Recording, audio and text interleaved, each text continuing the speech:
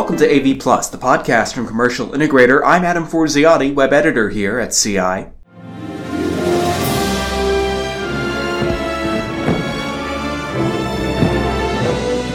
Disney is a company that is best known for its visuals, although obviously also its audio, because I'm pretty sure you probably recognize some music that just played. Really, though, try to think of a brand that has just as much creative property as Disney, yet somehow makes all of that come off as pretty memorable and instantly recognizable. The Disney parks are also pretty well known to have lots in the way of memorable audio-visual effects, too, and nowhere is this more obvious than in its nightly park shows. The latest one is called The Wonderful World of Animation and takes viewers on a 12-minute romp through the history of Disney and Pixar animation. This is not our first spectacular that we like to call them out there for projection-based, but what we did this time is we did utilize a lot more of the architecture. A lot of times you'll just see kind of, content plastered across different flat surfaces, but this one you'll notice that we really tried to take a lot of care and put that content and mold that content to the contours of the building and the elements that are surrounding it.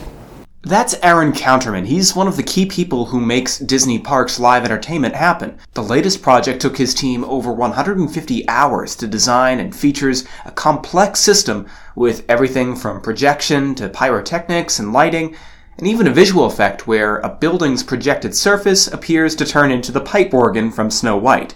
Despite this level of complexity, though, Counterman says it wasn't really the AV which was the biggest challenge. It's always computers. Computers are computers, easiest way to say it, and we have to troubleshoot those at times.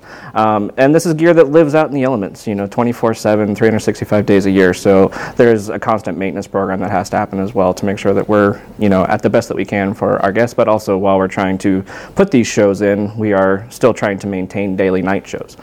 Now, if you know a thing or two about how Disney works, you would think that they would be pretty secretive about what technology goes into making these things happen, but much to our surprise, Aaron was pretty straightforward. Projection mapping it's nothing new, but we try to take it and obviously utilizing our content creators and that the vast amount of content arsenal that we have to create these new things. From a technology side of things, we're in the 4K realm. This was one of the first parks in our spectacular world that was able to utilize 4K. We're utilizing up to 10 projectors at a time for these types of shows here specifically in 7 locations scattered around the center stage area.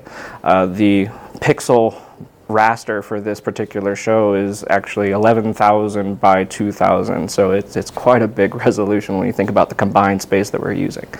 And all of it is run from off-site. So it's not even run really from where we're going to be viewing it, which I think is kind of a cool factor for a lot of people. If you'd like to learn more about this project and see the visuals that he talks about in action, you can go to commercialintegrator.com. I'll also leave a link to that article in the description of this podcast episode. That's going to do it for this week on AV Plus. Thank you for listening. We'll see you next week.